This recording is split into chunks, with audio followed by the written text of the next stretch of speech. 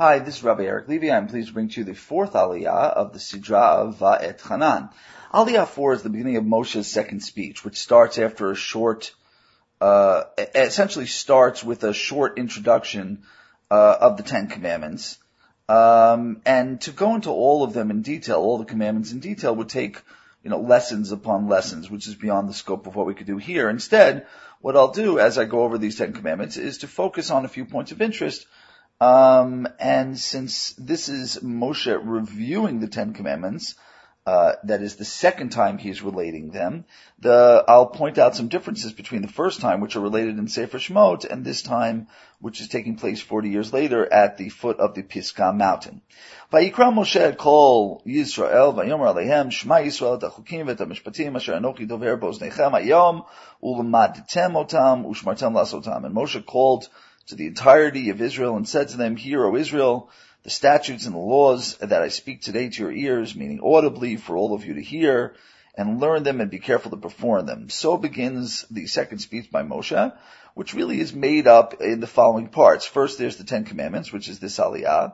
Then there is the experience of hearing those commandments at Har Sinai and issues that go along with it. That's the next Aliyah, Aliyah number 5. Then there's a series of exhortations regarding why and how the law must be kept. That is the last two Aliyot, and that will go into Akev as well, the next Sidra. And then that ends, that series of exhortations, which according to Rabbi Liebtag is called the mitzvah in the singular. The mitzvah ends essentially with the same words as this section opens. Ushmartem lasot kol chukim ushmatim asher anochi noten lefneichem. That is, you got to keep the laws, which I am now about to repeat. After that, Moshe actually details the laws, which, in my opinion, focus specifically on laws that necessitate a successful establishment of religious, political, and social life in the land of Israel. That it's all about, the fact that the nation is about to go into Israel. That second part of the speech begins in chapter 12, and it begins sensibly enough with Eila Chukim HaMishpatim. These are the Chukim HaMishpatim. That is, the exhortations are called the mitzvah, the commandment, and the actual laws are the Chukim HaMishpatim, which you have to do when you get to Eretz Yisrael. And that ends in chapter 19 with an epilogue which wraps up with the same text to show us that it's completed. Hayom hazeh Hashem Elokecha mitzavecha la'asod et hachukim ha'eleh ve'et hamishpatim. So that's how you know that the speech is over. Now the second speech, which, as I said, breaks down really into two main sections besides the Ten Commandment experience, between why to keep the laws and the laws themselves, is preceded by the Ten Commandments and the experience of that theophany, the experience of receiving the Ten Commandments from God, whether directly or indirectly, as we'll see. The importance of those events will be the issue of the next Aliyah, but in any event, let's get back to our text. Adonai Eloheinu karat imanu brit b'chorev, lo et avotenu karat Adonai et abrit azot ki itanu anachnu eile fo hayom, kulanu chayim, panim bifanim, diber Adonai imachem bahar mitoch ha'esh. The Lord our God made, or literally cut, a covenant with us at Chorev. Chorev is, of course, another name for Har Sinai. And the covenant is obviously the Ten Commandments themselves. That is, these are the commandments that you have to keep, and the benefits we will see. That is God's side of the deal. We will see. Now, one can already detect that Moshe is being polemical here. Moshe is sort of pushing an idea by using the word imanu. God cut a covenant with us, because with us, imanu is not literally true. Remember, he's speaking to the second generation now. Most of them were not even born yet when the Torah was given at Chorev. They're not at Chorev. They're 40 years later at the bottom of the Pisgah mountain, or the bottom of the Pisgah. Nonetheless, Moshe proceeds slightly polemically. It was not with our fathers that the Lord made this covenant, but with us, we who are here today, all of us alive. That the argument Moshe is making by stating things which are prima facie not true is that the second people need to see themselves as if they themselves received the Torah. And of course, this is the source for the famous midrash that all future Israelite souls were actually present, even though they weren't born yet. They were present at Chorev during the giving of the Torah, because Moshe is saying, listen, you were there. But I don't think that Moshe is trying to say something that's literally true. He just wants the people to see themselves. The people who are going into the promised land must live according to God's laws as given by Moshe and as witnessed. and received by the first generation. So they, the second generation, have to put themselves and imagine themselves that they were there. Specifically, he says, face to face did the Lord speak with you at the mountain from within the fire. Now, even from the first generation, that is only true for the Ten Commandments and maybe only the first two of the Ten Commandments. Most of the experience of that theophany was not face to face. In reality, Moshe had to serve as a middleman, which is the whole experience of which is going to be described in the next Aliyah, that theophany. The reason was because people fled from the mountain in fear from that experience of seeing God directly, and that is exactly what Moshe says now. Anochi omeid bein Adonai ubenechem ba'itahi lagid lachem et dvar Adonai ki yireitem mipnei ha'esh v'lo alitem ba'ar lemor. I stood between you and you at that time, that is between you and God and the Lord at that time, to tell you the word of the Lord, because you were afraid of the fire and you did not go up to the mountain, Lamor saying. I'll get back to the issue of Lamor and what that's referring to in a second. But Moshe says we have a little problem here. On one hand, first of all, you're not the first generation, so you have to imagine yourself the first generation. But even the first generation did not, in a full sense, experience God face to face. They did, but just a little bit before they flipped out and ran away. So I had to be the intermediary, and that's going to affect the relationship that you have with God and His commandments, as we will see. Getting back to the issue of what this Lamor is referring to, because it's sort of dangling at the end of the verse. So either it means Lamor, the people said, we can't handle it, we're running away, you, Moshe, go for us. Or Lamor is referring to what God is speaking at this time through Moshe, the actual Ten Commandments. And now we're going to hear what God spoke, those 10 commandments that God spoke to Bnei Israel, and then to Moshe when Bnei Israel found the whole experience too overwhelming. Anochi Adonai Elohecha asher hotzeiticha me'eretz Mitzrayim mibein avadim. I am the Lord your God who took you out of the land of Egypt, out of slavery, out of bondage. That's commandment number 1. Commandment number 2. Lo yeh lecha Elohim achrim al panai, lo ta'aseh lecha fesel, kol tmuna, asher b'shamayim mimal, v'asher ba'aretz mitachat, v'asher b'mayim mitachat la'aretz, lo tishtachaveh lehem, v'lo ta'ovdeim, ki anochi Adonai Elohecha, el kana poked avon avod al banim v'al shileshim, al ribim l'sonai, v'oseh chesed l'alafim lo avai u'l'shomrei mitzvotai. You shall have no other gods besides me. Do not make any other statue of any form that is either in the heavens above or in the lands beneath that, or that is in the water beneath those lands. Don't bow down to them and don't worship them, because I am a zealous God. Note, zealous. Kana means zealous here, not jealous.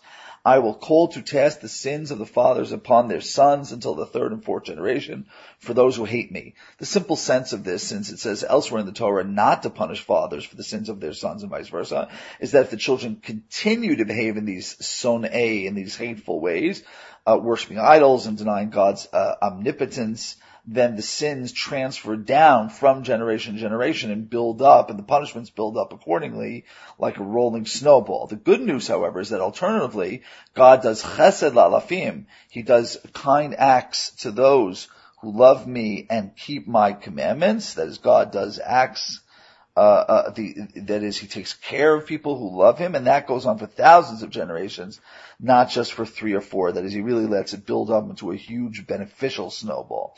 From this point on, that is from commandment number 3 and beyond, God is not speaking in first person as He did in the first 2 commandments. He's speaking in third. The commandments are speaking about God in the third person, and that indicates that it's probably here, right after the 2nd commandment, that the people were overwhelmed and they ran away and they said to Moshe, you go up and speak to God for us and bring us back the word, rather than hearing God in the first person. So Ibn Ezra, and I think that makes a lot of sense. Coming back just a little bit to the idea of punishing kids for their parents' sins.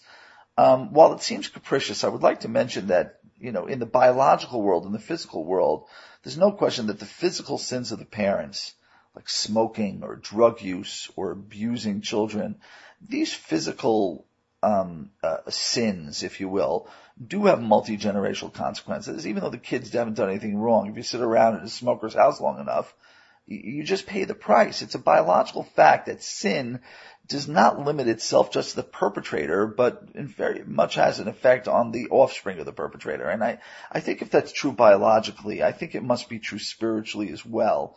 that a spiritual sin could have a multi-generational impact as well, not because God is being capricious, but because that's just the way it works. There's cause and effect sometimes extends beyond the four corners of a person's own sins. Anyway, getting to commandment 3, Lo tisad Shem Adonai Elohecha lashav, ki lo yinakeh Adonai et asher yisad Shemo lashav. You may not carry, meaning carry on your lips, meaning speak the name of your Lord God in vain or in falsehood. Indeed, the Lord will not cleanse, means He will never forgive one who carries His name falsely.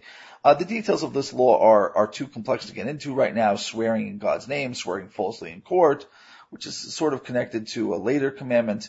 But the simple sense is that somebody who misuses God's name is essentially diminishes the relationship that the nation has with God, and that is something which doesn't clean off so fast, if at all. Moving on to commandment number 4, Shamor et Yom HaShabbat l'kadsho, kasher tzivcha Adonai Elohecha. Guard the Sabbath day to keep it holy, just like your God had commanded you. Famously, of course, the first narrative of the Ten Commandments back in the book of Shemot says, Zachor et Yom HaShabbat l'kadsho, remember, and here it says Shamor, guard and keep, and of course most people know the famous Midrash that God spoke both things at the same time, which was an out and out miracle, because how could you speak two words in one utterance? And essentially Moshe has to relate those two utterances that take place at the same time, as if in stereo, where one speaker in Sefer Shemot is saying Zachor, and the other stereo speaker is saying Shamor here. Ibn Ezra takes a major issue with this midrash, the complexity of seeing such a miracle where God says two things at the same time, and a human being can understand such a thing. And there's no way to cover all of Ibn Ezra's issues and all the other possible issues here, but I'd like to try the following. And if you find what I'm about to say is out of line regarding the differences between the first retelling of the Ten Commandments and Moshe's retelling them in the 40th generation, so if you find what I'm saying awkward or inappropriate, so please feel free to ignore it. But to me, it makes a lot of sense. Hebrew is a holy language. It's a Lashon HaKodesh, and it is perfect for giving humans the ability to have religious understanding of God. But to say that Hebrew, a human language, can capture the very essence of God, just doesn't seem right. For instance, I'll give you an example. When we see an object, because light bounces off of it, we humans can only see in the visible spectrum. But that object is reflecting light beyond the visible spectrum, off the red range on one side and off the violet range on the other side. That is real information that's being transmitted or reflected, really transmitted, that's defining the object that one quote unquote sees. We just can't see that part of the spectrum. Now, the visible spectrum suffices in most cases for us humans. We can, even though we know there's more that can be gleaned, the heat of an object, perhaps its molecular structure and the movements of its atoms, but by and large, we get enough information and it satisfies what we humans need. I think so too God. When God transmits any thought or word, or such as these Sabbath laws, it contains ideas which are beyond the ability to capture with a simple word Zachor or a simple word Shamor. It contains information which is both Shamor and Zachor at the same time, and intertwining of the two, and even more that we can't even give expression to. And we certainly can't express these two things simultaneously, or Moshe felt that we couldn't. So he conveyed one at a time. He took God's beyond the visible spectrum and broke it down into two visible or audible parts. Now, which one was actually inscribed in the stone tablets? Was it Zachor or Shamor? So some say, of course, it was a miraculous inscription that said both. Some say Zachor appeared on the first tablets, which were broken, and Shamor on the second tablets. But I lean to the idea that it was Zachor, which is described in Sefer Shemot. But here, when Moshe is repeating the commandments, he throws in Shamor to express an idea that God conveyed to him, but which he could not write down at the same time in the same space, because reality simply wouldn't allow it. Physical reality, physics simply wouldn't allow it. And keep in mind that what I'm saying here again is maybe a little out there for some, because I'm saying that Moshe has some ability to restate things as necessary in order to convey God's will, even though that actually wasn't chiseled on the commandments themselves, but it's still what God told Moshe to convey to the Jewish people at one point or another. It is clear that Moshe is inserting words here. This re-relating by Moshe of the commandments, he's clearly adding some of his own words. For instance, when he said just above, Ka'asher Samor Yom HaShabbat Kadsho Ka'asher Tzivcha Adonai Elohecha, those words, as God had commanded you, i.e. 40 years ago, were clearly not written on the tablets. It's Moshe's own insertion. It's a parenthetical phrase, meaning keeping Shabbat exactly as described when I first read you the commandments some 40 years ago. Kasher Tzivcha Adonai Elohecha is not part of the Ten Commandments. It's part of Moshe explaining the Ten Commandments to the second generation. Again, if this seems out there, I apologize. Ignore what I've said. But in any event, let's continue with the Shabbat commandments, which has a few other changes, which I think are worth some note. Sheish yamim tavo v'asita kol malatecha v'yom hashvi Shabbat l'Adonai Elohecha lo taseh kol malacha ata u'bincha v'itecha v'avdecha v'amadcha v'shorcha v'chamorcha v'chol be'amtecha v'gercha sheb'sharecha l'man yanuach avdecha v'amadcha kamocha. 6 days you shall labor and do all your work. The work is, of course, described as milacha, which specifically was juxtaposed back in Sefer Shemot with the malacha of the Mishkan, which is how the rabbis understand, based on oral law, that the work that can't be done on Shabbat is based on the 39 types of work which were done in the Mishkan. And the seventh day is a Sabbath for your Lord God, meaning not for him to do, meaning you rest on Shabbat for the sake of following God's commandments, and also because you want to imitate God, and that he ceased his work when he created the universe, that he rested on the seventh day and made that day holy. That, however, is not the reason given here for the need of the Jewish people, the Israelites, to keep the Torah. Back in Shemot, it was because God created the world in 6 days and rested on the seventh that the Shabbat was to be kept. But here, the reason is different, as we will see. In any event, returning to the text, do not do any work, neither you nor your son, nor your daughter, nor male or female servant, nor your ox, nor your donkey, nor any domesticated animal, nor the sojourner, the ger, who lives in your gates. In Shemot, it says only be'amtecha, which can mean your animals in general, or probably your domesticated animals. Here, however, it adds the words ox, shor, and donkey, chamor, and it adds the word kol behamtecha, all of your behemoth. Now, I would just suggest, and again, ignore it if it makes you uncomfortable, but I would suggest that the reason why Moshe is emphasizing shor and chamor here is that the Israelis are about to enter the promised land. Farming, therefore, is going to be an issue on the Sabbath for the first time. It is something that they have not been doing in the desert. There's been no farming in the desert. So therefore, Moshe is emphasizing the two main animals that are used in agriculture: the ox, which was used for plowing up the dirt so it could be seeded, and the donkey for carrying the produce. Since these two animals will, for the first time as they step foot into Israel, become relevant, and the people will be tempted to use them on Shabbat, Moshe had to specify, listen, you're going to run into a new issue called agriculture. Don't let your animals work thinking that you could rest, but your animals could do all the dirty work for you on the Sabbath. In Shemot, those animals simply would not have been pertinent for 39 years. The people would have been like, what ox? What donkeys? And therefore Moshe may simply have skipped that when relating it the first time.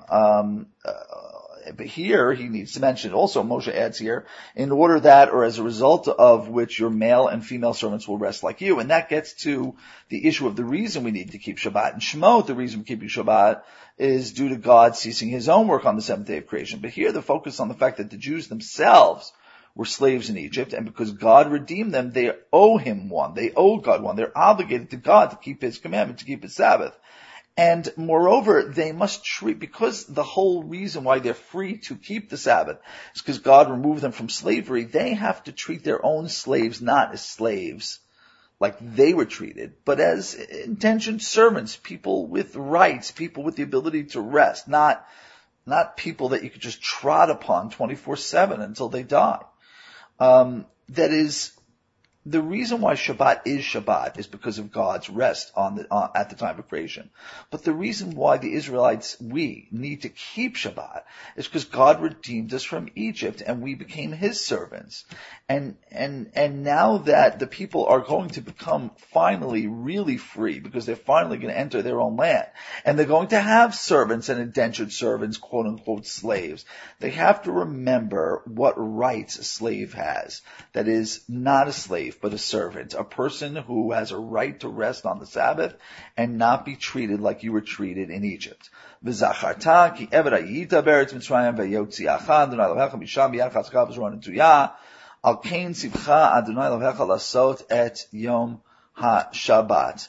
And you will remember that you were a slave in the land of Egypt, and the Lord your God took you out of there with a strong hand. Because of this, the Lord your God commanded you to perform, i.e., these laws and ceremonies of the Sabbath day. And now we move on to commandment number 5. I teach teenagers, I always say this is the hardest commandment for teenager. Honor your mother and father. Kaved et avicha v'et imecha kasher tzivcha Adonai Elohecha lasot L'man yarichun yamecha u'leman yitav lach al dama asher Adonai Elohecha noten lach. This is the first commandment where a reward is connected to it. Honor your father and mother just as the Lord your God commanded you. Again, those words, kasher tzivcha Adonai Elohecha, are Moshe's parenthetical comments. They're not in the original commandment. In order that your days be lengthened, that will be good for you on the land that God is giving you. The rabbis understand this double benefit, meaning that you'll have a good life in this world and a life in the world to come as well. But the plain sense works fine, which means a person needs not only that they're going to live a long life, but that the life will be good. A long life of misery is not the best thing in the world, not something you can look forward to. The words, in order that it be good for you, l'man yitav lach, were not mentioned in the first telling of this commandment. Perhaps Moshe wants to stress here that right before they're about to go to Israel, and they know they're about to face a long and protracted war, that they're not just going to live a long life, but live it well. Perhaps that's why Moshe stresses that new idea that your life will not only be long, but be good as well. Commandments 6 to 8 are pretty straightforward. Lo tirtzach, don't murder. Lo tinaf, don't commit adultery. Lo tignov, don't steal. Now the rabbis understand this is kidnapping because they want these laws to come up to death penalty type crimes. That is really serious crimes, and stealing they felt didn't cut it, but stealing a human being does. Nonetheless, the plain sense of don't steal works fine because it's a basic moral principle. V'lo ta'aneh v'reacha eid shav. The next commandment, number 9, don't bear false witness against your fellow. The word shav here is used, and sheker is used in Shemot, but I'll just stick with the Ibn Ezra that says that the two words are essentially synonymous, and it's the meaning which is most important rather than the specific word. Finally, the last commandment, v'lo tachmod eisha re'acha v'lo tita'aveh beit re'acha sadeu v'avdo v'amato sharo v'chamoro v'chol asher le're'acha. Don't covet your fellow's wife. Don't desire your fellow's house or his fields or his male and female servants, his ox or his donkey or anything your fellow has. What's added here, what's different from the first telling of the commandments back some 40 years ago, is the word tita'aveh. There in Shemot it says tachmo twice, here it says the word tita'aveh. The word iva, aleph vav hey, is really synonymous with the word chamad, chet mem daled. Both mean to desire, but the difference here is that tita'aveh is in the hitpael binyan, the construct, which is reflexive, something that you do to yourself, as if the meaning is don't work yourself up into desiring. And I think this fits perfectly into Iba's explanation of this commandment, specifically the difficulty of how one could be punished for a thought crime. Judaism does not usually punish for thought crimes. That is what? If your neighbor has a nice BMW, and you have a bit of jealous and desirous feelings, so you're over one of the 10 commandments, you transgress. So what Ibn Ezra explains is that just like one doesn't dare let oneself even think about certain hard things like incest. He says, if one would think about sleeping with one's sister, one wouldn't even allow oneself to think that. One would become nauseous and shy away from even thinking such a horrid thought. And what God is saying here is the same way you would feel about that obvious anathema, act of anathema, that's the way you should feel about your fellow's possessions, whether it be his wife, his house, his goods, his money, whatever it is. That is, you have to reflexively, in the hitpa'el, to go over and over, to force yourself, to reflect upon yourself, to make yourself not desire these things, to feel about the possibility of taking your neighbor's BMW would be as bad as doing a terrible act of incest. And that causes a person to intrinsically create a disgust and to build in a deterrent against this bad behavior. I like that very much. I think the Ibn Ezra really captures it, and I think it fits the hitpa'el, the binyan, the grammatical use of the word tit'aveh. Also added here is the need to not covet the fields, the sadeh, which did not appear some 39 years ago when Moshe related it there. And again, perhaps because for 39 years the Jews didn't own fields. I mean, it wasn't an issue. If you said to a Jew in the first generation coming out of the desert, don't covet your neighbor's fields, they'd be like, what's a field? Or what field? But now that they're about to go into Israel and land ownership is going to become an essential thing, it's important for Moshe to relate it here as part of the do not desire. Another difference between the first telling of the Dibrot in year 1 and this telling in year 40 is that the word beit or house usually means family is mentioned second here and wife comes first. That's the opposite of what happened in the first commandments. I can't come up with a difference between why it would be wife and house here, but house and wife back in year number 1. In the next Aliyah, we move back to the story of the theophany of Mount Sinai. That is not the commandments themselves, but the experience of hearing those commandments and the challenges that the people face in hearing directly from God face to face, as it were.